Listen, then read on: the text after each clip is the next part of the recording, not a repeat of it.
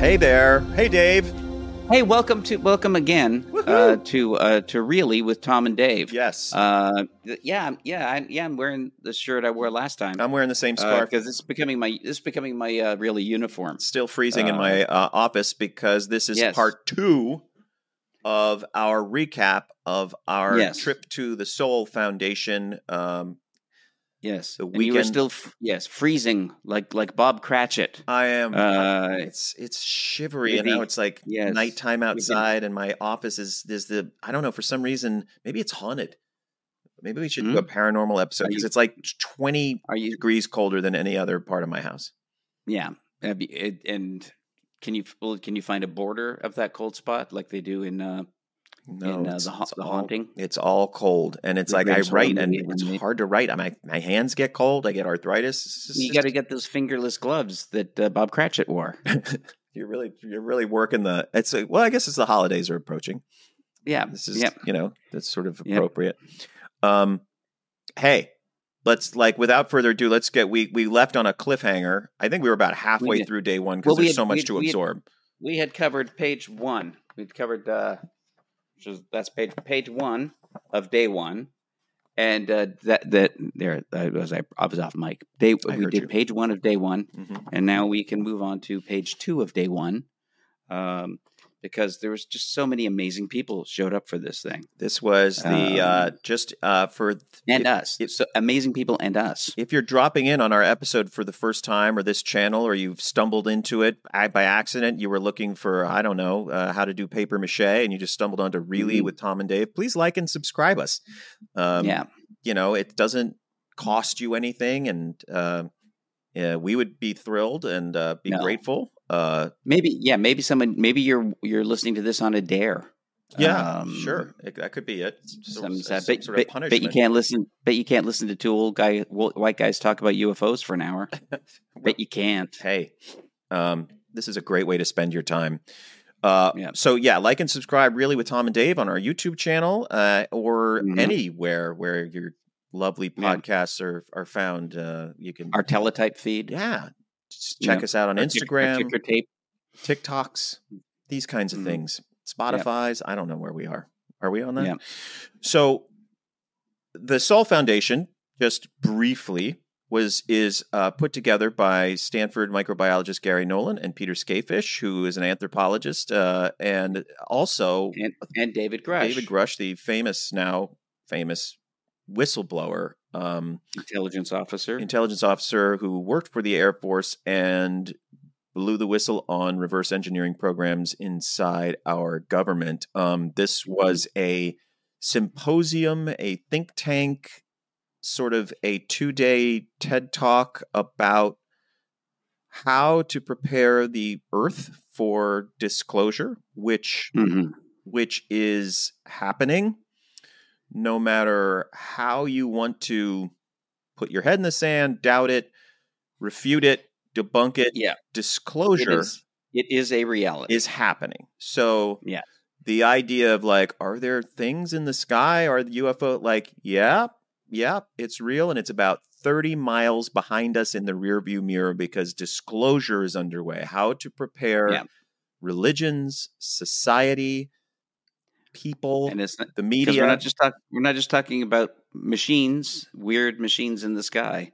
We're talking about the revelation that there are non-human intelligences on the Earth interacting with humanity, and that our military and our government and private industry and government contractors, the military contractors, people like Raytheon, maybe Northrop Grumman, Lockheed Martin. These people are all involved, and with non-human intelligences and the non-human technologies. And if you think this is all just conspiracy theory, well, then maybe you should look at the Chuck Schumer amendment to the Defense Department budget, which lines it all up in gory detail, using the term non-human intelligence over 17 times in this legislation, and it is entitled the 2023 UAP Disclosure Act, or the UAP Disclosure Act of 2023. Yes, and it outlines basically through its the parameters of the legislation kind of outlines where what they think exists. Mm-hmm. The people writing the legislation, So we'll get which means it's craft, biologics, which means bodies, people, alien yeah, people, well, yeah, alien people, or whatever they are. We'll people from the future, perhaps. There was a talk that we'll get to later with Carl Nell, who was a intelligence officer, also with the Air Force, or naval intelligence. I'm not. Who worked with David Grush, the whistleblower, and he apparently was one of the architects of this legislation. And he gave I don't even know what to say. The talk he gave was one of the most stunning speeches of sort of official disclosure that I've heard, that I think has maybe ever been given. He walked us through the legislation and the whys and wherefores and hows, and though he did not rip the curtain back, he was just pounding on the curtain and laid out a potential time frame for disclosure, which isn't to say, and I think, I've noticed on Twitter not Twitter, X, whatever it's called, a lot of people getting hung up on the fact that he was saying disclosure would come in 2030, which isn't exactly what he was saying. He was saying that by 2030, all of humanity would be living with a daily commonplace knowledge of non-human intelligences. Yeah, and he was quite explicit in saying that disclosure is happening right now. And that the name of the legislation is not an accident. It is entitled the UAP Disclosure Act of 2023, people. And in its cover page, it says Chuck Schumer, Majority Leader of the Senate, not a guy on a late night radio show, No. And and not a cab driver that you wish would just pull over and let you out. No, it's Chuck Schumer, the majority leader in the Senate, fairly high profile government person, and a pretty conservative politician. Not in his politics, but not a guy who's going off on strange tangents. Not at all. The cover page of it states that the American people, in its presenting its reasons for the legislation, the American people have a right to know the truth about non-human intelligences. Plural. That's in the cover page. So if you think it's fucked up, this is so all really I came away from this whole weekend was like, this is all so fucked up. This is crazy. How do I process this? Thing is that maybe 2% of the population is even at all aware of that this is going on. Maybe 2%.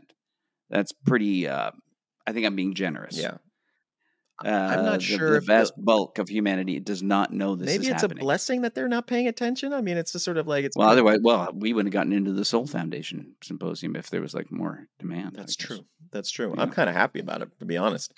The thing is, most of this symposium was spent grappling with the idea of disclosure, grappling with the effects of disclosure, arguing and debating over what type of disclosure is the least destructive to society. It wasn't even getting into the motivations of whatever is flying around in our skies or living in our oceans or whatever the fuck it is, but it was mostly about just what will we do to ourselves in the midst of this discovery that we are not at all alone in the universe, and that it may just be living with us, among us, with its own plans and agendas. Yes, and it was basically a very practical look at, given that this is now not conjecture. We're there to debate whether or not UFOs exist or whether or not there are non-human intelligences. Everyone there was just going on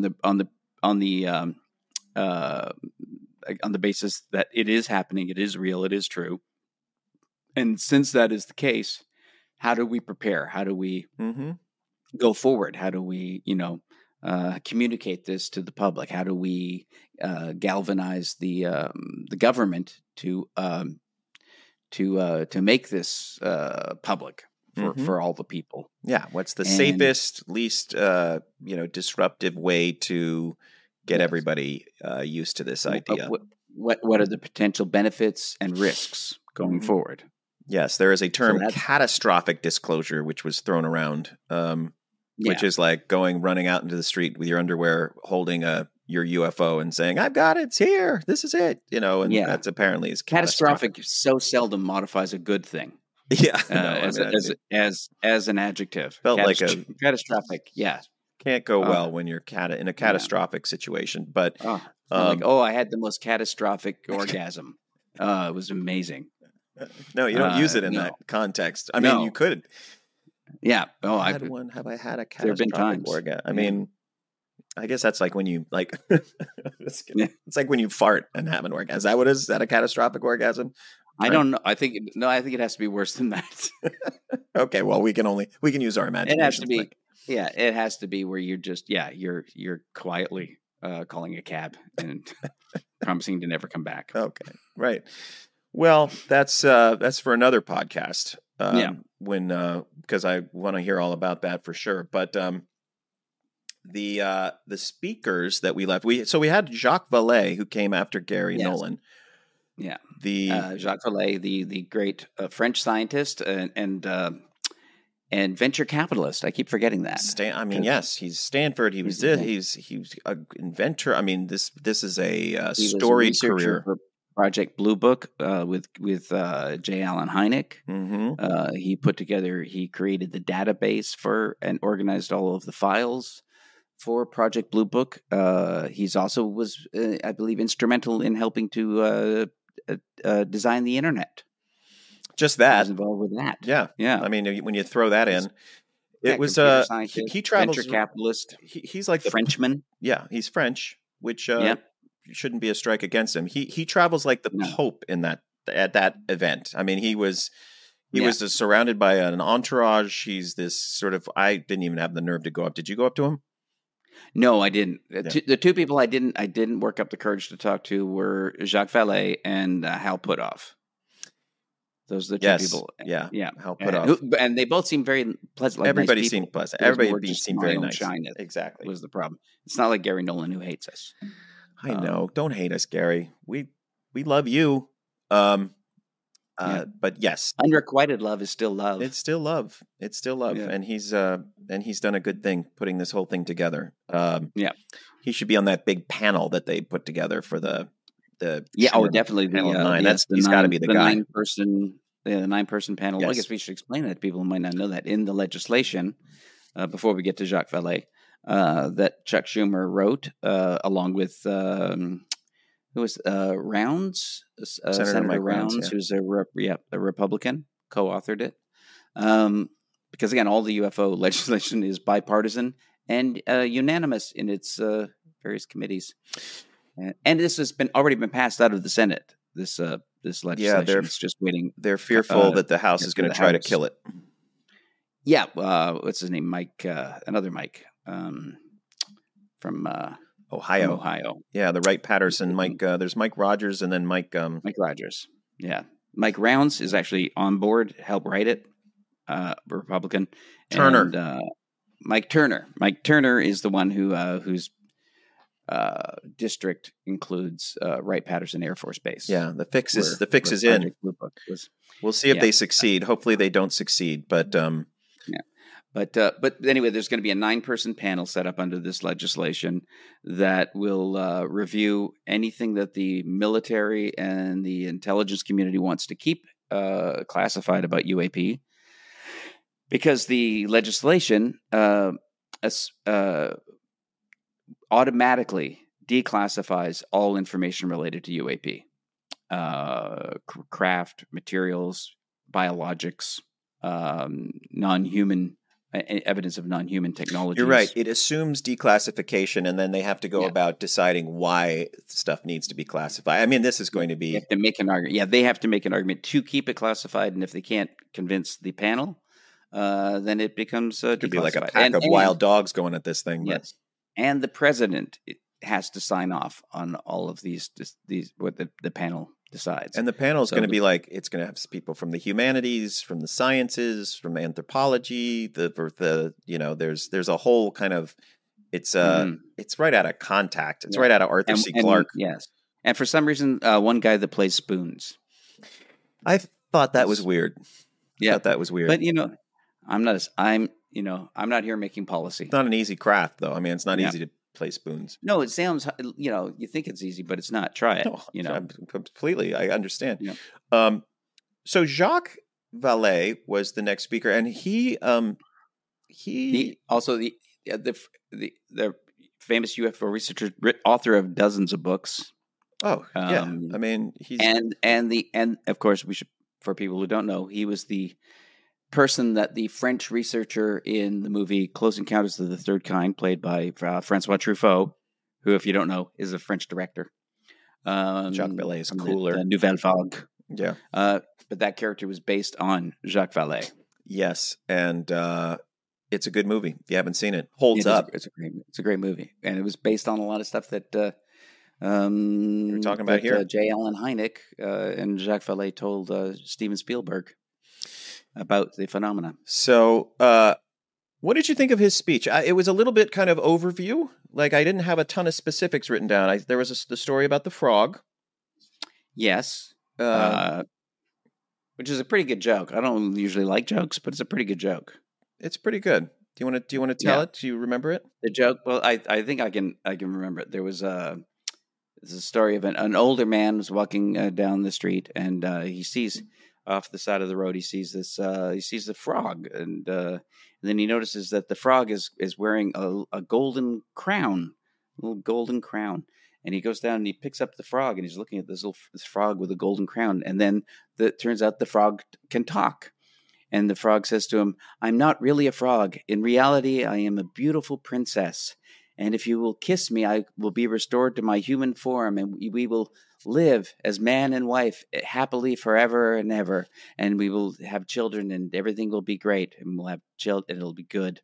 And the man looks at the frog. He's an older man, and he says, "You know what? At my age, I'd rather have a talking frog." Yes, which was his analogy for the whole UAP government conversation, I think, was sort of his approach there, which I thought was interesting, and sort of like they don't kind of want to be bothered at this stage, or they just sort of were hoping it would just kind of, it's too complicated to get into. To get to the truth, to get back to the reality. Yeah. And so, to get to the beautiful princess. Mm-hmm. It was interesting that, I mean, I would say it was sort of like, I don't know, felt like a little passing of the torch. Do you know what I mean? Like, it seemed like those assembled were in the nuts and bolts of it, and he had been kind of carrying this for decades, and it seemed to be time to honor him and honor his legacy and continue the work and move forward. It was really, I mean, it was lovely. Gary Nolan's introduction, he was very emotional introducing Jacques Vallée. Obviously, Jacques Vallée's had a huge impact on Gary Nolan's interest in this work, and it, influenced it. And they've obviously been in, communicating terms of getting him materials or things that Jacques Vallée has collected through the years. So it was very, just a lot of good emotional energy there, and incredibly cool to see him and hear him speak. I think it's fair to say, that Jacques Vallée is probably one of the most sort of important, not just researchers in UFOs or UAP, and the related phenomena, but also one of the most important thinkers on the subject. That he's sort of philosophized and theorized about what this all could mean, and what could be behind the phenomena, in a way that I think was way ahead of everybody else. And everyone in the field acknowledges a great debt to Jacques Vallée for broadening the discussion, and giving and bringing a seriousness, an academic seriousness to the subject, and a very sort of a science-based approach. Yes, respected for decades on this topic when it was not easy to be respected on this topic, and really, he's a visionary and someone who has, like I said, just maintained this, kept its, the credibility and legitimacy of this topic as it is now entering whatever, no matter how hard the media tries to resist it, it is entering the bloodstream. Yeah. And on top of that, he's also one of the great practitioners of frog-based humor, which is not an easy.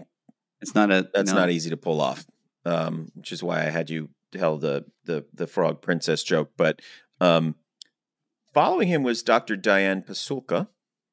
Yes, who one of the people who acknowledges his influence. She does, and you've read more of her.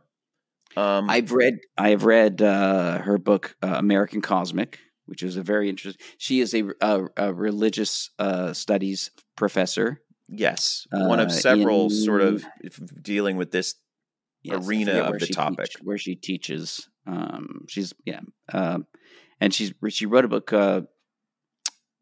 I guess her field of expertise is studying, religious phenomena and texts and its impacts on culture, but as she said, it's in religious studies. They don't study whether or not religion is true or not. They just sort of look at its how religions develop and what their impact is on humanity. Mm-hmm.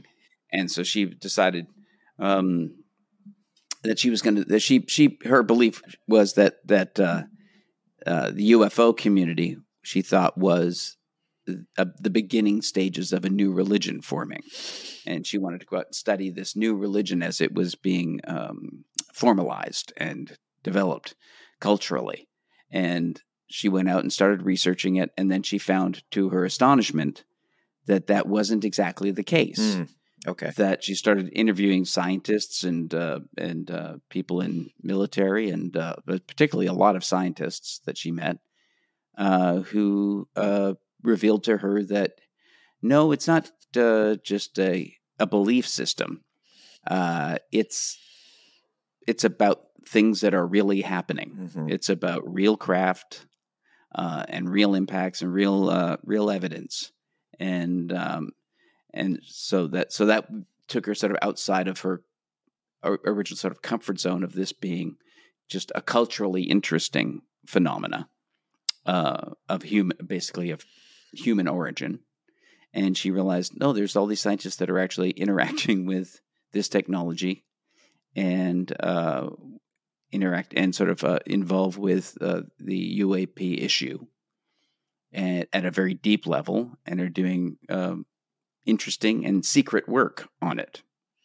Like, most of the people that she was, like in American Cosmic, she sort of, it's part of it's kind of like a road story of traveling with this scientist who she calls James in American Cosmic, who after the book came out was Gary Nolan, one of the three founders of the Soul Foundation and the molecular biologist at Stanford University. She told a crazy story that I think you're doing a great job of kind of encapsulating her journey. I found her speech her talk was a little hard for me to follow, a little bit super interesting. But the one thing that I was like, holy smokes, was, her theme had to do with fire from the gods. It had to do with the myth of Prometheus. It had to do with the myth of Frankenstein. It had to do with, well, I think arguably the literalization of some of these myths. It seems like the deeper we go into the technology of this, the irony is that it is seeming to bring us closer to these most basic myths that define us and define our religions and our culture. Yes. And the notion that they aren't, I think that they aren't metaphor. They aren't purely metaphor. No. The tales of miracles may actually have some a basis to them, in the same way that we are basically witnessing what appear to be miraculous events in the UAP field. And you may know more about this than I do, but she was talking about this trip she took with Gary Nolan, which they were taken by another person who I guess was in the intelligence field. They were blindfolded. Yes. I believe they were in New Mexico. They were in New Mexico, yes, and they were blindfolded by, I guess, someone that I think the pseudonym for him was Taylor P, I believe. And taken to, and he's still is that identity still is still Taylor a P. secret. And taken to a crash site Yes, that is in New Mexico, Mexico, which isn't the Roswell site. Not We know Roswell. that. It wasn't the Roswell site, but it is a crash site that's in New called Mexico from the 40s. that they called the donation. The donation site. Yeah, the donation site, I think, right? Yeah, and they call it that because it just seemed like this thing was just left there for them to like pick up and go study, apparently. Yeah. Which just And in fact, Gary Nolan went out into this field and found material that he is now studying. And led to this group of researchers called the Invisibles. Yes. Yeah, or that's what Diana Pasulka's she dubbed them the Invisibles. Fair enough. Which of course turns out to have a parallel in something that J. Allen Hynek referred to the Invisible College. Right. Which was the group of scientists back in the 50s and 60s who were secretly working on the UFO problem. But we're not doing it publicly because it was career suicide and they couldn't. And of course, J. Allen Hynek and Jacques Vallée were part of the Invisible College. Two of the only people that were sort of public about it. In fact, Jacques Vallée wrote a book called The Invisible College, which I have not read because I'm not a very well-read man. You're a very well-read man, but you can't. It's hard to get to all of these. And there's a lot of, there's a lot of good sort of material on this topic, and a lot of great research has been done. Yeah, so Diana Pasulka referred to all these scientists who are working at high levels with in secretive parts of, I think, government and academia. On the UAP or UFO issue, and doing scientific research, and as she said, actually coming up with creating products, creating actual wealth from some of these researches that they're doing. That they're making advancements. Which would make a lot of sense of why they don't want to let go of them. Yeah. If these are happening in some of these aerospace companies, that there's stuff they're actually getting out of it. There was a lot of talk. David Grush, the whistleblower, was on Rogan, and they were talking about that fiber optics may have been discovered through reverse engineered materials. Well, that's the basis of, where do I have it? Somewhere around here. I've got the. You'll never find it. You'll never find it. There it is. There it is. I know. I got to alphabetize my books at some point. It's a snake. It would have bit you. But there it is. The Day After Roswell, written by Colonel Philip J. Corso, retired, along with an author, William J. Burns. They all start talking after they're retired. Yes. And what he talked about was that in the 60s, I mean, again, he's a guy who worked directly with Eisenhower during the Second World War. He was apparently a liaison with a priest who would later become Pope during the war. So cool friends. Yes, and then in the 60s, he was given this portfolio. He's an intelligence officer. Again, he had briefed the president. There's lots of photos of him, like at the White House. Basically, he was given a filing cabinet. He was told, "Here, look at this filing cabinet. Go through it and look at the material that's in there, and then see what you can make of it." And basically, he was told that there was basically artifacts in there from the Roswell crash, and if there was anything in there that scientists were currently working on, anything similar to it, sort of feed this recovered material to them. So, like, say they had something, they were researchers who were trying to develop something like fiber optics. Mm-hmm. So it wasn't like we got these technologies wholesale from the material, but that there would be a scientist working on something like fiber optics, and Philip Corso's job was to take these things from his filing cabinet and say, "Here, have a look at this. Maybe this will give you some indications of where you should go in developing this tech." And so that basically was, apparently also had something like a microchip, that they would take to people who were working on developing microchips. But so that the feeding this stuff into industry as it was, progressing and kind of accelerating the pace in those industries. So that's the story of this book. And more Phil, or less, of course, sort of what she was referencing in her talk, and some of the things I've written down here. How do we communicate with post biologicals? Which I'm just randomly throwing out there from her speech, but it's like one of those things of like, okay, I need to just stop and absorb for a minute. I don't know, how do we communicate with the post biologicals? I guess our baby AI will help us do that. There are days when I wake up and I feel a bit like I am a post biological. Yeah, me too, man. It's cold in my office. I'm feeling I'm approaching post biology right now. Yeah, but it's true. Yeah, so it was and that these are the things. These are the sort of, I guess, potential future tech that people are working on. And she believes there needs to be a new fourth realm of learning that she was calling the emergent phenomenon.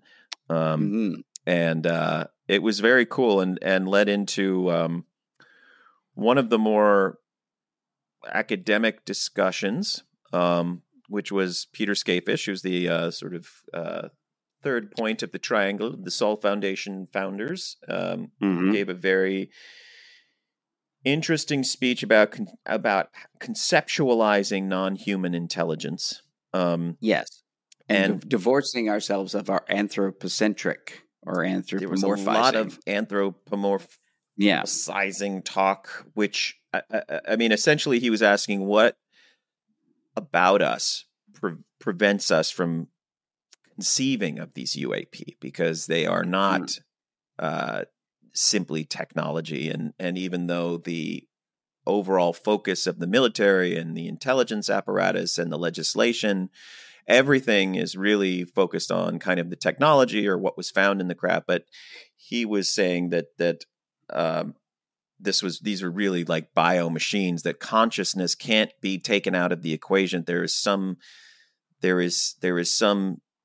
unity in what these things are, that between the craft and the biologics. Yeah, that there's something about consciousness and these materials that in our modern world we simply don't have the tools anymore to understand what they could be. And he was sort of saying that since the 17th century, as we have sort of broken the world in our modern brains into these domains of art and politics, and the Cartesian revolution.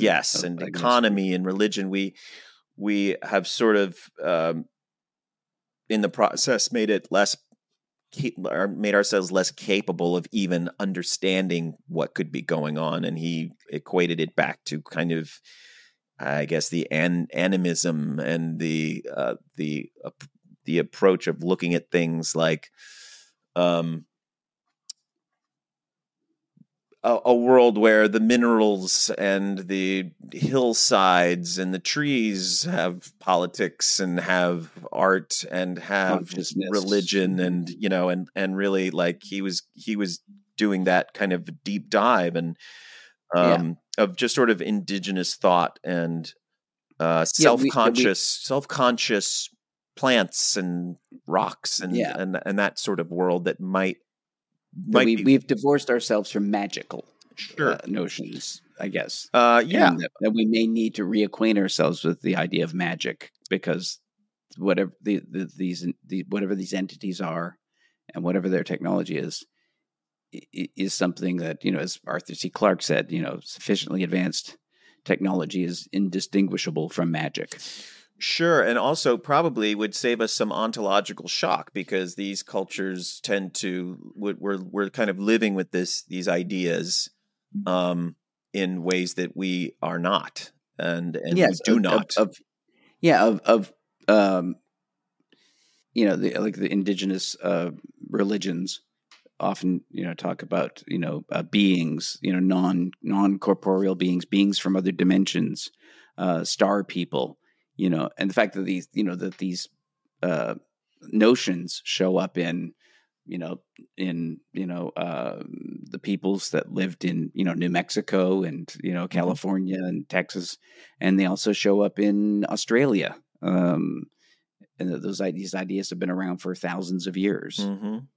Yeah, there was it was a lot to chew on because just some of the stuff I wrote here, like that sentience is way more ubiquitous than we might realize or understand. Kind of a promiscuous sentience of a kind of unimaginable body. We could be dealing with a UAP collective.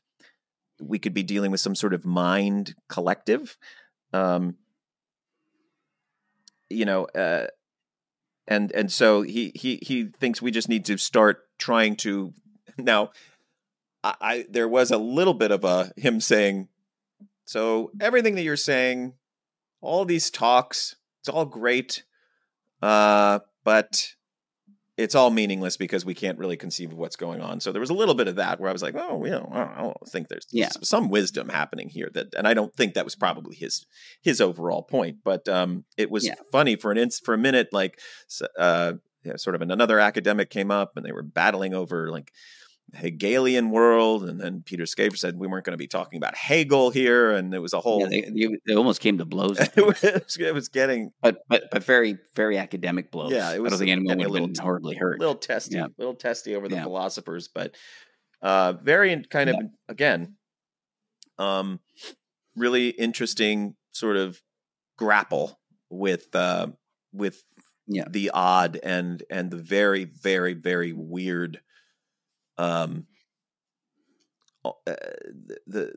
deeper you go, the weirder and more diffuse and difficult to define this phenomenon is. And it also kind of winds back into like Diana Pazolka's view, which is that she has been in her religious studies, and in a sense the Catholic Church is very prepared for non-human intelligences because it's basically core to their beliefs.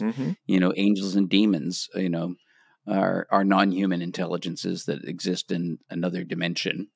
And that's something that Catholics believe wholeheartly. Which goes back to this literalization of the myths, where these I found that one of the sort of strangest ideas to climb on top of was just how much closer it is bringing us to these very original stories that may have just much more kind of potency than I would have ever thought of the future, but the future is bringing us closer to our past. Materialist atheist, it's hard, really hard for you, for me to swallow, and I still cling to that. I think to me, my convenient exit is I can go, well, yeah, all right, all those stories may be true, but I think it's because the reality behind them is the same reality that's behind what we're experiencing. It is these non-human intelligences. It is possibly aliens or pan-dimensional beings that basically that we interpreted in the past as angels and demons, and now I think it's the same thing that we're encountering, but in the past we didn't have a technological way of viewing the world. We didn't have, sufficiently advanced science. So our default way of thinking before the scientific revolution of the 1700s, I guess, was magic. People would debate how many angels could dance on the head of a pin. Yes. And it wasn't, it would be serious debates. It was our we were working with our capacity to comprehend at the time, and yet obviously they were working with some basis in fact, which is eye-popping in itself. People were witnessing events, going, and obviously there's records of it going through, back to the times of the Roman Empire of flaming shields in the air over battlefields. Well, that are documented. They seem to be curious about us when we kill each other. Which I guess would be of interest, as opposed to, my morning routine, which is not as interesting. Well, historically, we've been pretty entertained by us killing each other as well. Good point. Yes, know? yeah. Which leads us. Well, I'll share one really. I don't know if it's appropriate. Ryan Reynolds here from Mint Mobile. With the price of just about everything going up during inflation, we thought we'd bring our prices down. So to help us, we brought in a reverse auctioneer, which is apparently a thing. Mint Mobile Unlimited Premium Wireless. How to get 30, 30, bit to get 30, bit to get 20, 20, 20, bit to get 20, 20, bit to get 15, 15, 15, 15, just $15 a month? Sold! Give it a try at mintmobile.com/switch. $45 up front for 3 months plus taxes and fees. Promo rate for new customers for limited time. Unlimited more than 40 gigabytes per month. Slows full terms at mintmobile.com.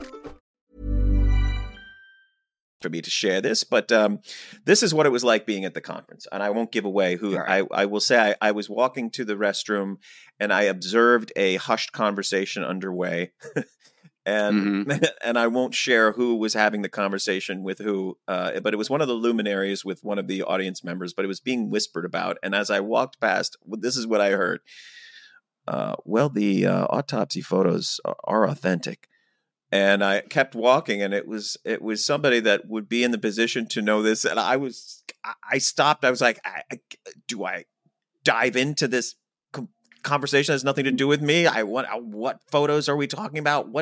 This was sort of the kind of thing that was going on there of like, I went and then probably couldn't pee because I was so preoccupied with what I had just heard. Yeah. But it was I heard a similar thing with somebody else talking about how they were asked somebody, I forget who it was. Maybe it was Juan who was sitting next to us.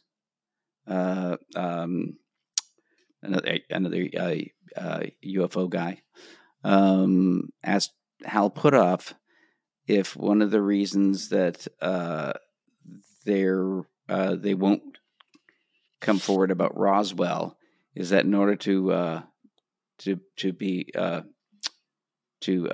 discuss Roswell openly, and they would have to then disclose the hybrid breeding programs. Yeah, that would be bad. And apparently Hal Puthoff said, well, "There's something to that." Yeah, there were a few, again, jaw-dropping statements that were, again, these are the gatekeepers. I mean, a lot of these people are gatekeepers. They have been involved in intelligence and with the government and military on all of these projects, some of them going back 40 years. So Hal Puthoff and Russell Targ and Chris Mellon and the people that were at this conference. Now there were other people that were not at this conference, notable people, but those that were there, a lot of them are, as they say, read in. They made it clear that they weren't going to share classified information at this symposium. They made it clear it wasn't okay to share classified information at this symposium, but there was so much crazy inference. I mean, we were dancing around the topic to the point that like there is an absolute given at this conference that there's ships, that there are ships, that there's technology, that the writers of the legislation know about it. As you said, Dave, non-human intelligence says that there is a plural to this. Going back to your angels and demons statement. And the one thing that this panel with Leslie Kean and Hal Puthoff and Larry McGuire, your fellow Canadian. Yes. We should also mention Leslie Kean, of course, is one of the authors of the 2017 New York Times, the Sunday Times front page story about UFOs and glowing auras and secret projects. Talk about a luminary at this point, and broke the Grush story at the debrief. With Ralph Blumenthal, and both guests of the Really podcast. Like and subscribe if you enjoy what you're hearing, because we bring you all the finest in of UAP superstars. Yes, and Leslie is. Is one of the gravitational centers of the UAP community. Oh, absolutely. And she had a panel. So Dr. Hal Puthoff is a physicist who has been sort of behind the scenes for half a century dealing with this, it seems. dealing with these various programs and studies. And Larry McGuire is now, what would be his equivalent in U.S. politics? Well, he's a member of parliament, so it would be, it would be like being a congressman. Okay, all right, or a senator. Yeah. So it was very cool that he was here at this event. Closer to Congress, yeah, House of Representatives, yeah. So he's the representative of a riding, as we call them, in Manitoba, I believe. Okay. Yes, but he's a member of Parliament, and he's the only member of Canadian government who seems to be interested in getting Canada to address this issue. And he's the only one who seems to be pushing. Yeah, Canada's definitely lagging way behind. Slow to the game. Like, what is, and this is not, again, like one of the things we've also been learning, this is not a U.S. thing. This is a global thing. That the reason disclosure hasn't been happening is because of a Cold War arms race of this material and who has it and who's learning from it. And that's one of the biggest issues. It was talked about incessantly throughout these 2 days about this idea of other, how do we negotiate with our partners? How do we make this international? How do we not make this an arms race? How do we, there were suggestions of like, don't call it another Manhattan project. We should call it another CERN project based on the sort of the particle accelerator, so that it feels more pure science than something militaristic or something that we need to win a war over. Yeah.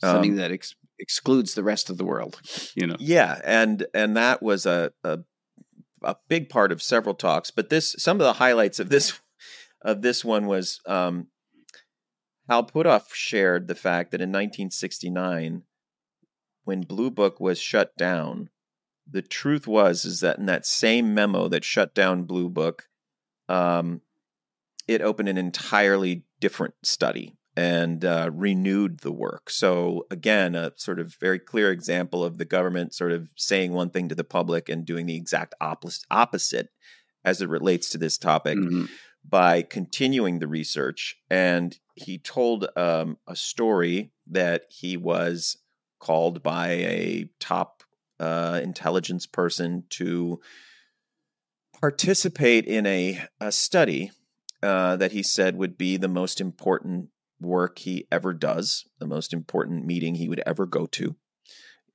He was presented with a hypothetical, which was, let's say that Russia, China, and the U.S. all had crashes that they were retrieved, of UFOs at the time, let's say, and saucers. And he was asked with this other sort of group of kind of scientists and whatnot in this very secret meeting to basically come up with a disclosure plan. Do we disclose to the public? How do we disclose to the public? And they were asked to vote on it. They had to give a positive, negative score of either +9 or -9 of on a number of different issues. Right? It was sort of like how this would impact various parts of the world. How would it affect the stock market? How would it affect religions? How would it affect, it said how, and even down to what if one company has possession of these materials and another company doesn't? How do we equalize that? Yeah, and if they can sue or if they could unfair advantage. Yeah. And so he said that even though most of the people there were inclined to disclosure or were, sort of, that was their kind of default state of mind. Yeah, but they would all tally their +- scores, and they all ended up against disclosure. They all came up with the negative scores. Yeah, and then apparently there were other groups separately that went through the same exercise, like multiple other groups of scientists or whatever. And I wrote in my notes, so it sounds like Hal Puthoff's responsible for non-disclosure. It was essentially kind of him coming clean, and I was like, thanks, Hal. He is he's a really fascinating guy, and was definitely and one of these real. He was part of the Stanford Research Institute's famous work on remote viewing as well, along with Russell Targ. who was also there. Mm-hmm. So he's he's been involved with a lot of very interesting things, and he was and I think he was involved with OSAP, and I think he may have worked on NIDS as well. And he said at one. Okay, go ahead. And he was also a member of the Stars Academy when it launched, along with Lou Elizondo and Chris Mellon and Jim Semivan, and who else was there? Somebody from Skunkworks. I forget his name. I don't know who that was. Lukatsky? No, it wasn't Lukatsky. It was somebody I can't remember. Because a couple of things that he said, like, but I remembered a bunch of names, and that's really good for me. I was proud of you. I mean, you were rattling them off there. Yeah. One of the things I only know your name because it's on the screen. Yeah. So I'm the Tom part of the Tom and Dave. He said that they knew that there were UFOs being housed, that he became aware of this. I'm going to paraphrase because, again, he was doing this sort of like, he did a lot of dancing around the UFOs thing in terms of the what we have. But he said that they wanted to go to around the world, around the globe, to all these experts to essentially ask them to imagine 50 years in the future of their sciences, to kind of project what those sciences might be, I think in an effort to help those trying to reverse engineer. And what Hal Puthoff wanted to do was basically bring them the ships, show them the materials, and just and get help trying to figure out what this stuff was. So I'm telling the story a little bit in reverse. So essentially what happened is, like, they wanted to bring these ships. They knew there were ships. They were told there were ships, that we were trying to figure them out. But when they went to try to get the material, they said, oh, well, no, this is so compartmentalized. It's been broken down into so many pieces. There is absolutely no way to create a whole. There is no way to share all the data together. That is impossible. There's no way we can do it. So they were sent out with, how I started the story, with this false story to essentially to try to get these guys to give them information like, okay, imagine 50 years in the future, your sciences, how, what would that look like, to essentially help them break it down.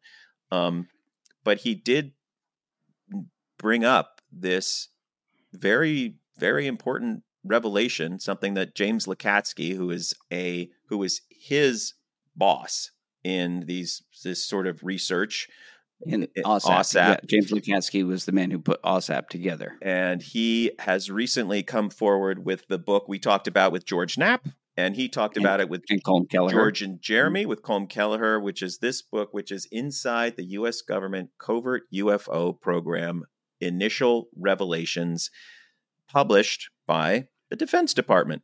And for one thing, for people who still think that things like the Tic Tac event are debunked, read the chapter on the initial analysis of the Tic Tac event. It's pretty amazing. But then an even more amazing thing, and I'll let you tell it. No, I mean, he says in this book, he even says on the back here, these things are so redacted and fucked with the defense, like the wording is so insane, but to meet their DOPSR requirements. The big reveal, the grammar, I can't even, but he stated that the United States was in possession of a craft of unknown origin.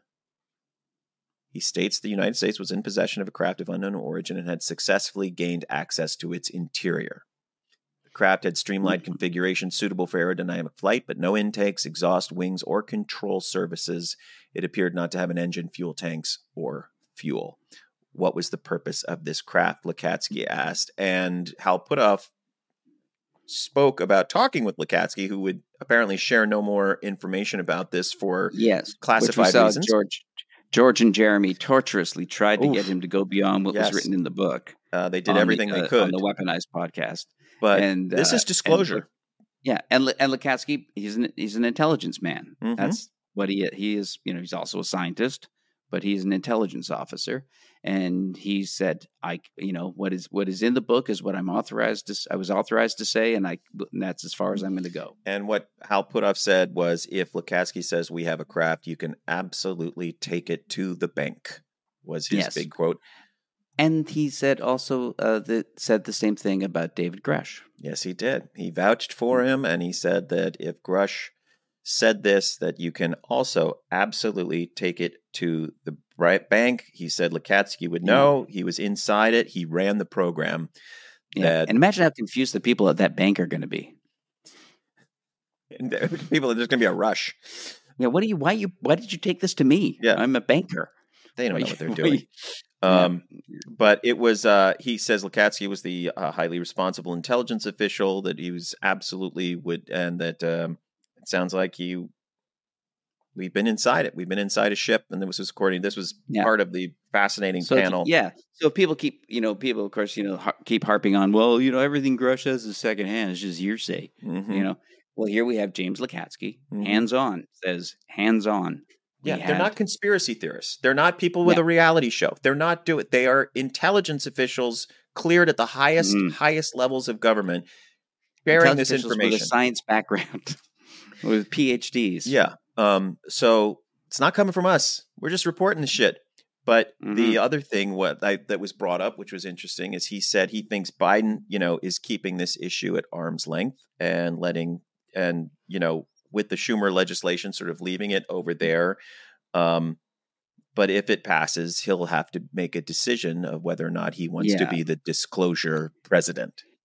Yeah, I said, we'll know pretty quickly if Biden wants to be the disclosure president. And which took me a little by surprise, because I was going on the assumption that because this legislation was, according to Schumer, was written in consultation with the executive branch. Yeah, I don't know. That Biden was in on the discussions. So I was going on the assumption that, I guess Biden must be, must be aware and must be, open to this happening. But Hal, if Hal Puthoff says the opposite, then he's probably more knowledgeable and definitely smarter than me. So, yeah, I don't think there's any question of that. No offense. Me also, I couldn't even figure out isotopes earlier. The thing is that what was very clear, or at least was being said repeatedly or suggested, that the Congress was pushing for disclosure and the executive was resisting disclosure, and that would seem to be what Hal was getting at. Yeah, that there are senators and reps that want to know. They know their shit's being kept from them. The executive knows it's keeping things from them. Doesn't want to give up the goods from these various agencies. So there is that would, to me, was beginning to crystallize and help me understand what sort of the signals that we've been getting are so weird from the government. You have like Arrow set up, which is, as Chris Mellon explained, a completely kind of counterintuitive. It is not built for disclosure. It's essentially a sort of revamp of Blue Book. This sort of like, okay, we're going to look like we're doing stuff, but not actually do any stuff, and we're going to minimize it as much as possible. That Sean Kirkpatrick can only say what DOD authorizes him to say. Yes, so they seem incurious about the most obviously gobsmacking information coming out from Grush and everyone else. So they're. So that is a sort of executive branch sort of endeavor where you have the Congress having the hearings, trying to get everything out and trying to talk about it as much as possible. So that would make sense that you've got two branches of government more or less vying for control over this topic. And I thought that was fascinating. Yeah.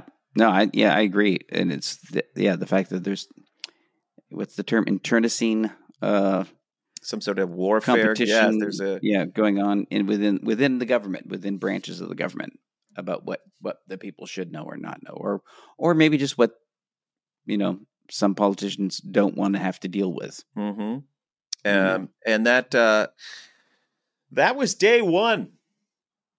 That was day one. That takes us with that bunch and Larry McGuire. Larry, and that would have been Lou Elizondo was supposed to be in that panel, but he couldn't make it because of family obligation. I know it would have been really, really cool to see him, but hopefully everything's okay with his family. And the next day, we may not get to all of day two on this session, but there were a couple cool interactions. Like, for instance, we got a little bolder. We started to meet some folks. I was like, damn it, I'm gonna make some connections here.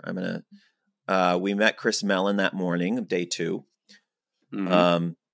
And it was interesting. I asked him what he thought we should, I would love to have him on the podcast, but I asked him Yes. what people like us should be talking about, or what's not being talked about enough with this issue. And he said, should we disclose? And when we get to this, when we move on to day 2, he gave a talk that I think got everyone a little scared. Yes. In the room. Yeah.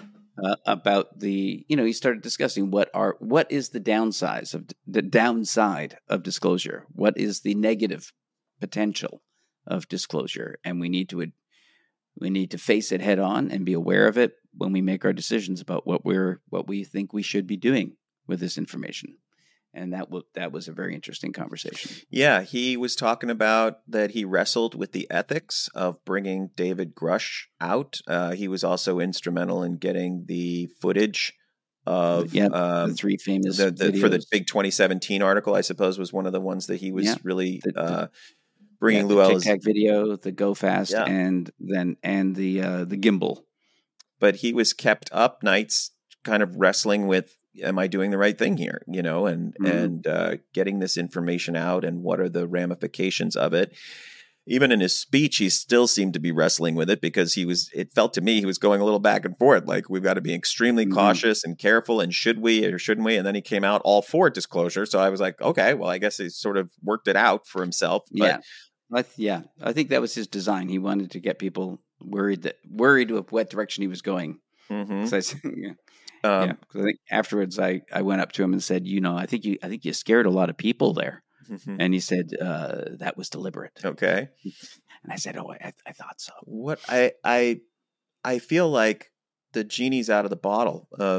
The toothpaste is out of the tube. I don't know how you don't disclose at this point. Yeah. And that seemed to be the overall theme, was just what is the best, most careful and considerate way to share this. And I think the problem is that I have wondered, maybe they just don't know, what the hell this stuff is. That might partially be still true, but my growing concern is that they might know what some of this is, and what they may perceive some motives or agendas that would be particularly upsetting to people. Yeah, that's the thing, and that the acceleration towards disclosure, it may be the product of a schedule that's been put in motion that is not a human schedule. This I bump on, and you've said this a lot. I find it hard to believe that ET or non-human intelligence keep any sort of calendar. And if disclosure matters at all, like if they're just going to come and turn us into a farm, like what the fuck difference does disclosure make? I mean, they're just going to do it. I mean, disclosure suggests that we have some stake in this, and that we have some say in this, and how we handle it is critical. Like, it seemed to me, and I want to hear any counter argument to this, but I'm just like, it seemed to me the discussion was, what will we do to ourselves in light of the fact that whatever the foundations of our religion are shaken, or that we might not like that our origin story is not what we thought it might be, or that I think it's the problem is we might, under the hot light of truth, we might not like those truths, and it just might be too jarring, and society might not be able to withstand it. Versus, for example, I don't know what I get from this 2027 talk, which is like, I don't know, they just show up in a gigantic, ship, and we're like, I don't know, like suddenly there's two Delhis. One has non-human intelligence Delhi, and the other one, like, I don't know. Is it we're suddenly alien nation? I'm not sure what the. I don't know. Well, that's the thing, is it could be, it's the one thing that I keep realizing more and over and over again is that all the things I used to think, well, at least I don't have to believe that. Yeah, I know.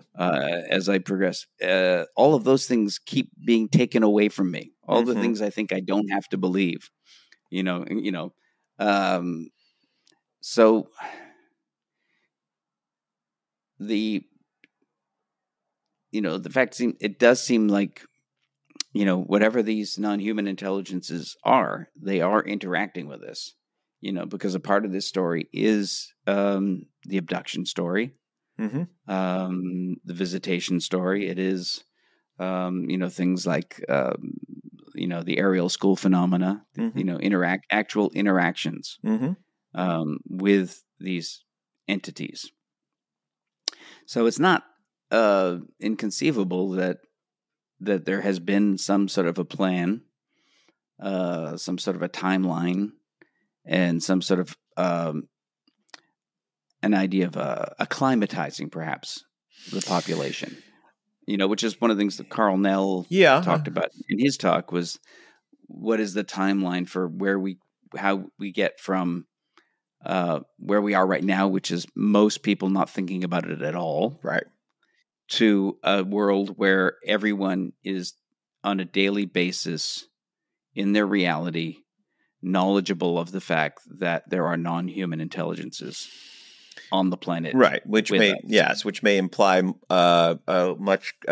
imply a greater sense of interaction necessary. I mean, I still think the sheer, I mean, because this appears to have been an ancient phenomenon, that I'm always a little leery. I don't know. I've lived now through Y2K, 2012, 19. I've lived through a few. We both have, a few of these sort of like watch out dates, and Mm-hmm. I'm, and I hope I continue to live through these these Yeah, dates. And it could be wishful thinking, whistling past the graveyard, but it did feel like this would be on us on how to yeah. respond, and that. If for example, if agency is taken away from us, disclosure doesn't matter. But Well, I guess it matters in terms. It still matters in terms of if we're being given time to be prepared, if we're giving time to minimize the disruption. yeah, Disclosure still how disclosure happens. It's one of the conversations from day 2. What was his name? there was yes, that University of Hawaii professor. He was Yes. all about Basically, he put catastrophic forward. Yeah, disclosure. his field is he tries to put together potential futures, tries to outline what possible futures are based on current knowledge. Mm-hmm. And basically he came up with 4 potential futures that all ended in catastrophic disclosure. Yeah. That all ended in chaos. Mm-hmm. Which I think disclosure is like, you roll the ship out of the barn and you say, here it is, guys, or one country does it and all the other countries freak out and so forth. And listen, we're a stupid people. There's no question of how many different ways we could fuck this up just on our own. We don't need the help of non-human intelligence to screw up disclosure. But I don't know. My takeaway was still that this is kind of our problem to figure out, particularly if we're dealing. Yeah, go ahead. I'm sorry. I'm just Jairus Victor Grove, PhD from Hawaii. Mm-hmm. That was his talk.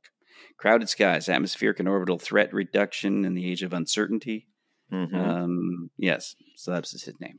My God, we're not even at the bottom of page 1 of day 2. Dave, we might have to do a recap of another pod recapping, or we can just speckle in our recaps. So. But the one thing that I thought, first of all, Tim Galladay was the retired admiral, real admiral, former headed NOAA, the climate ocean agency, the yes, National Oceanographic and I can't remember what all the acronyms stand for. There were a lot of acronyms, but it was cool shit. I mean, he was in charge of the weather. Yes, the weather and the oceans. Yes, and his field now is very concerned about USO, things under the ocean. He was talking about one of his superiors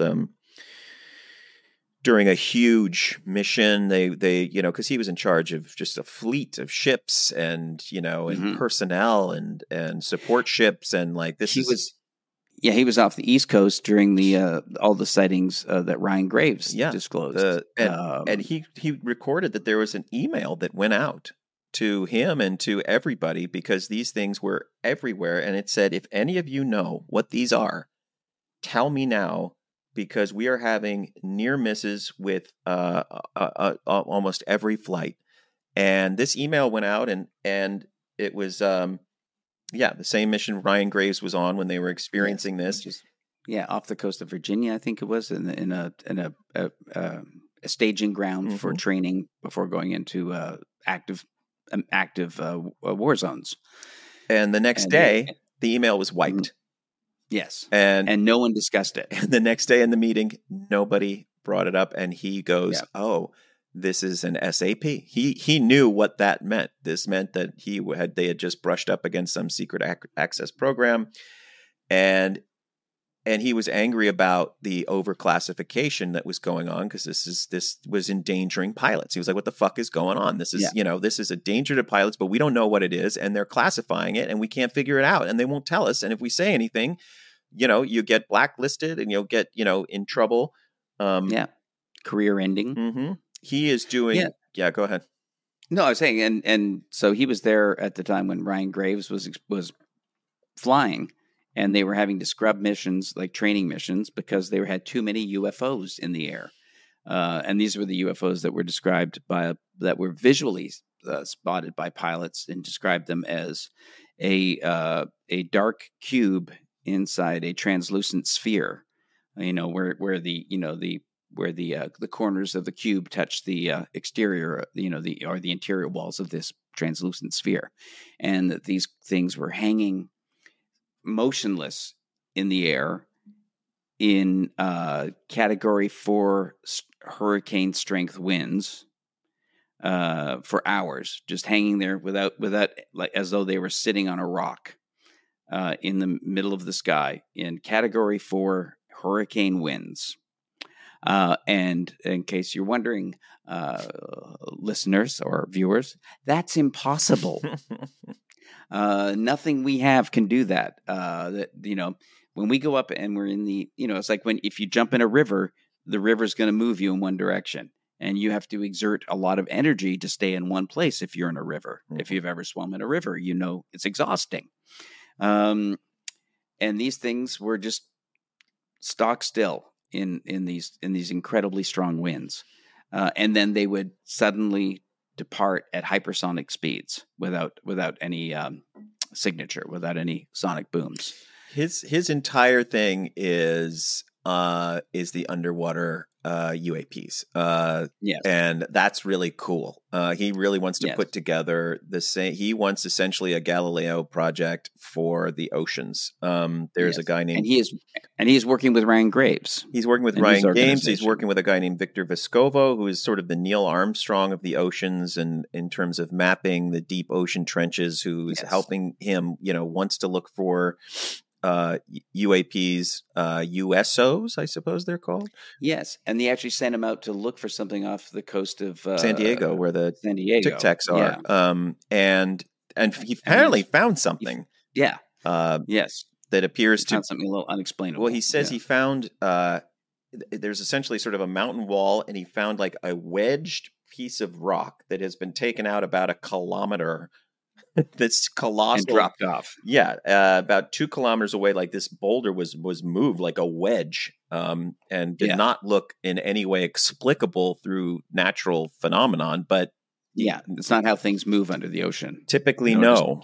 Like huge heavy rocks don't just get swept up and moved somewhere. And they have not had a chance to sort of look in to see what is under that kind of wedge space. But some of the other stuff he said the White House does not want disclosure, and that is why that disconnect is happening. That why, as we discussed earlier, he was another one saying, and it was funny about the overclassification.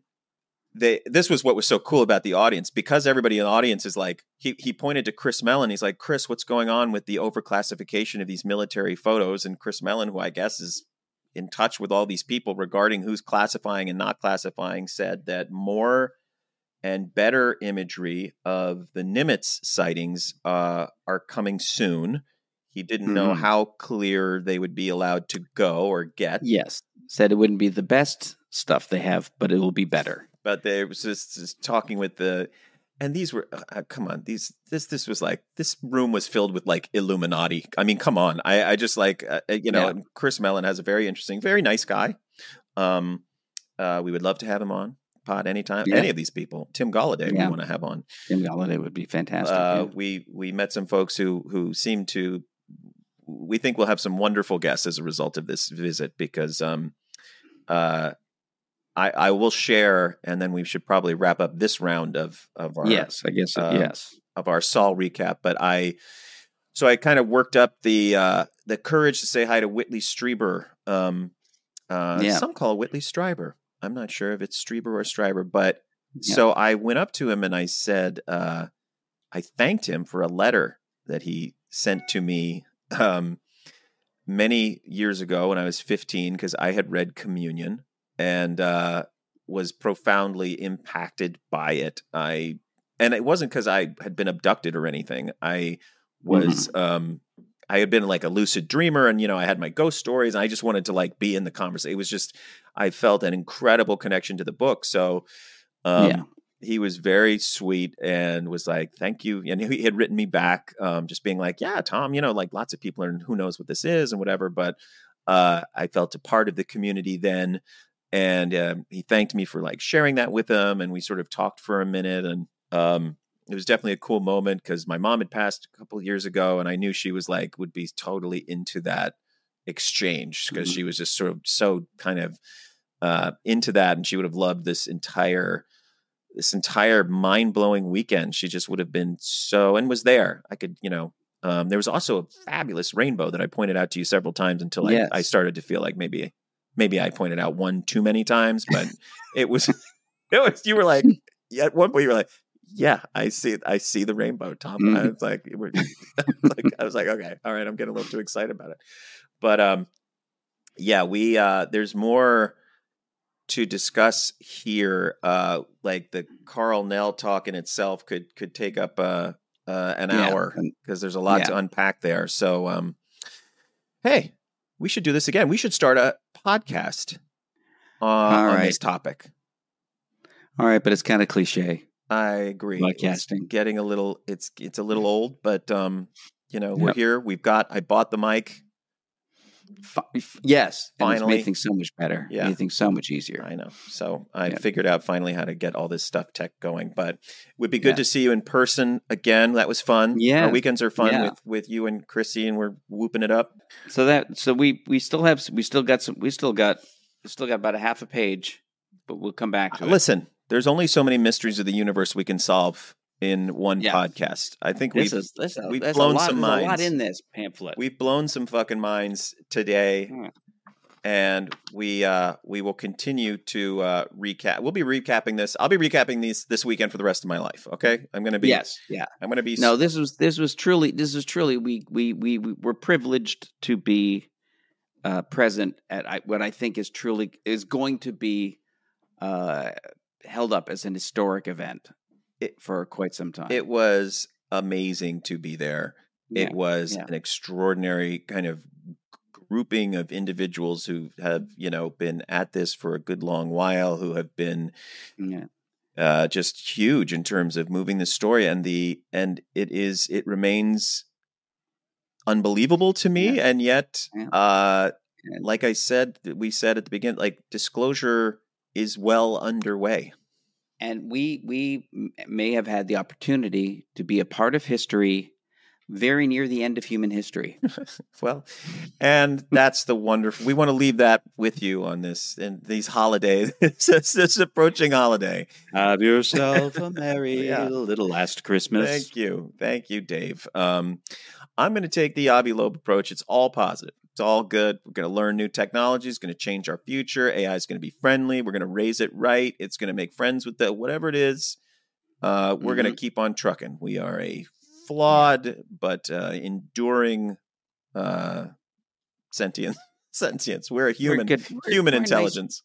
Nice. There's some really good stuff about our species. Come on. It's all, we can list them. Some of another time. us look great naked. Yeah, I mean that's something. Yeah, I don't know if I those mean, two I'm are not one of them, yeah, but there are people out there that just going Doing my all the way best. back to the Romans and the Greeks. doing my best. Oh my God! Hey, listen, you're a good man.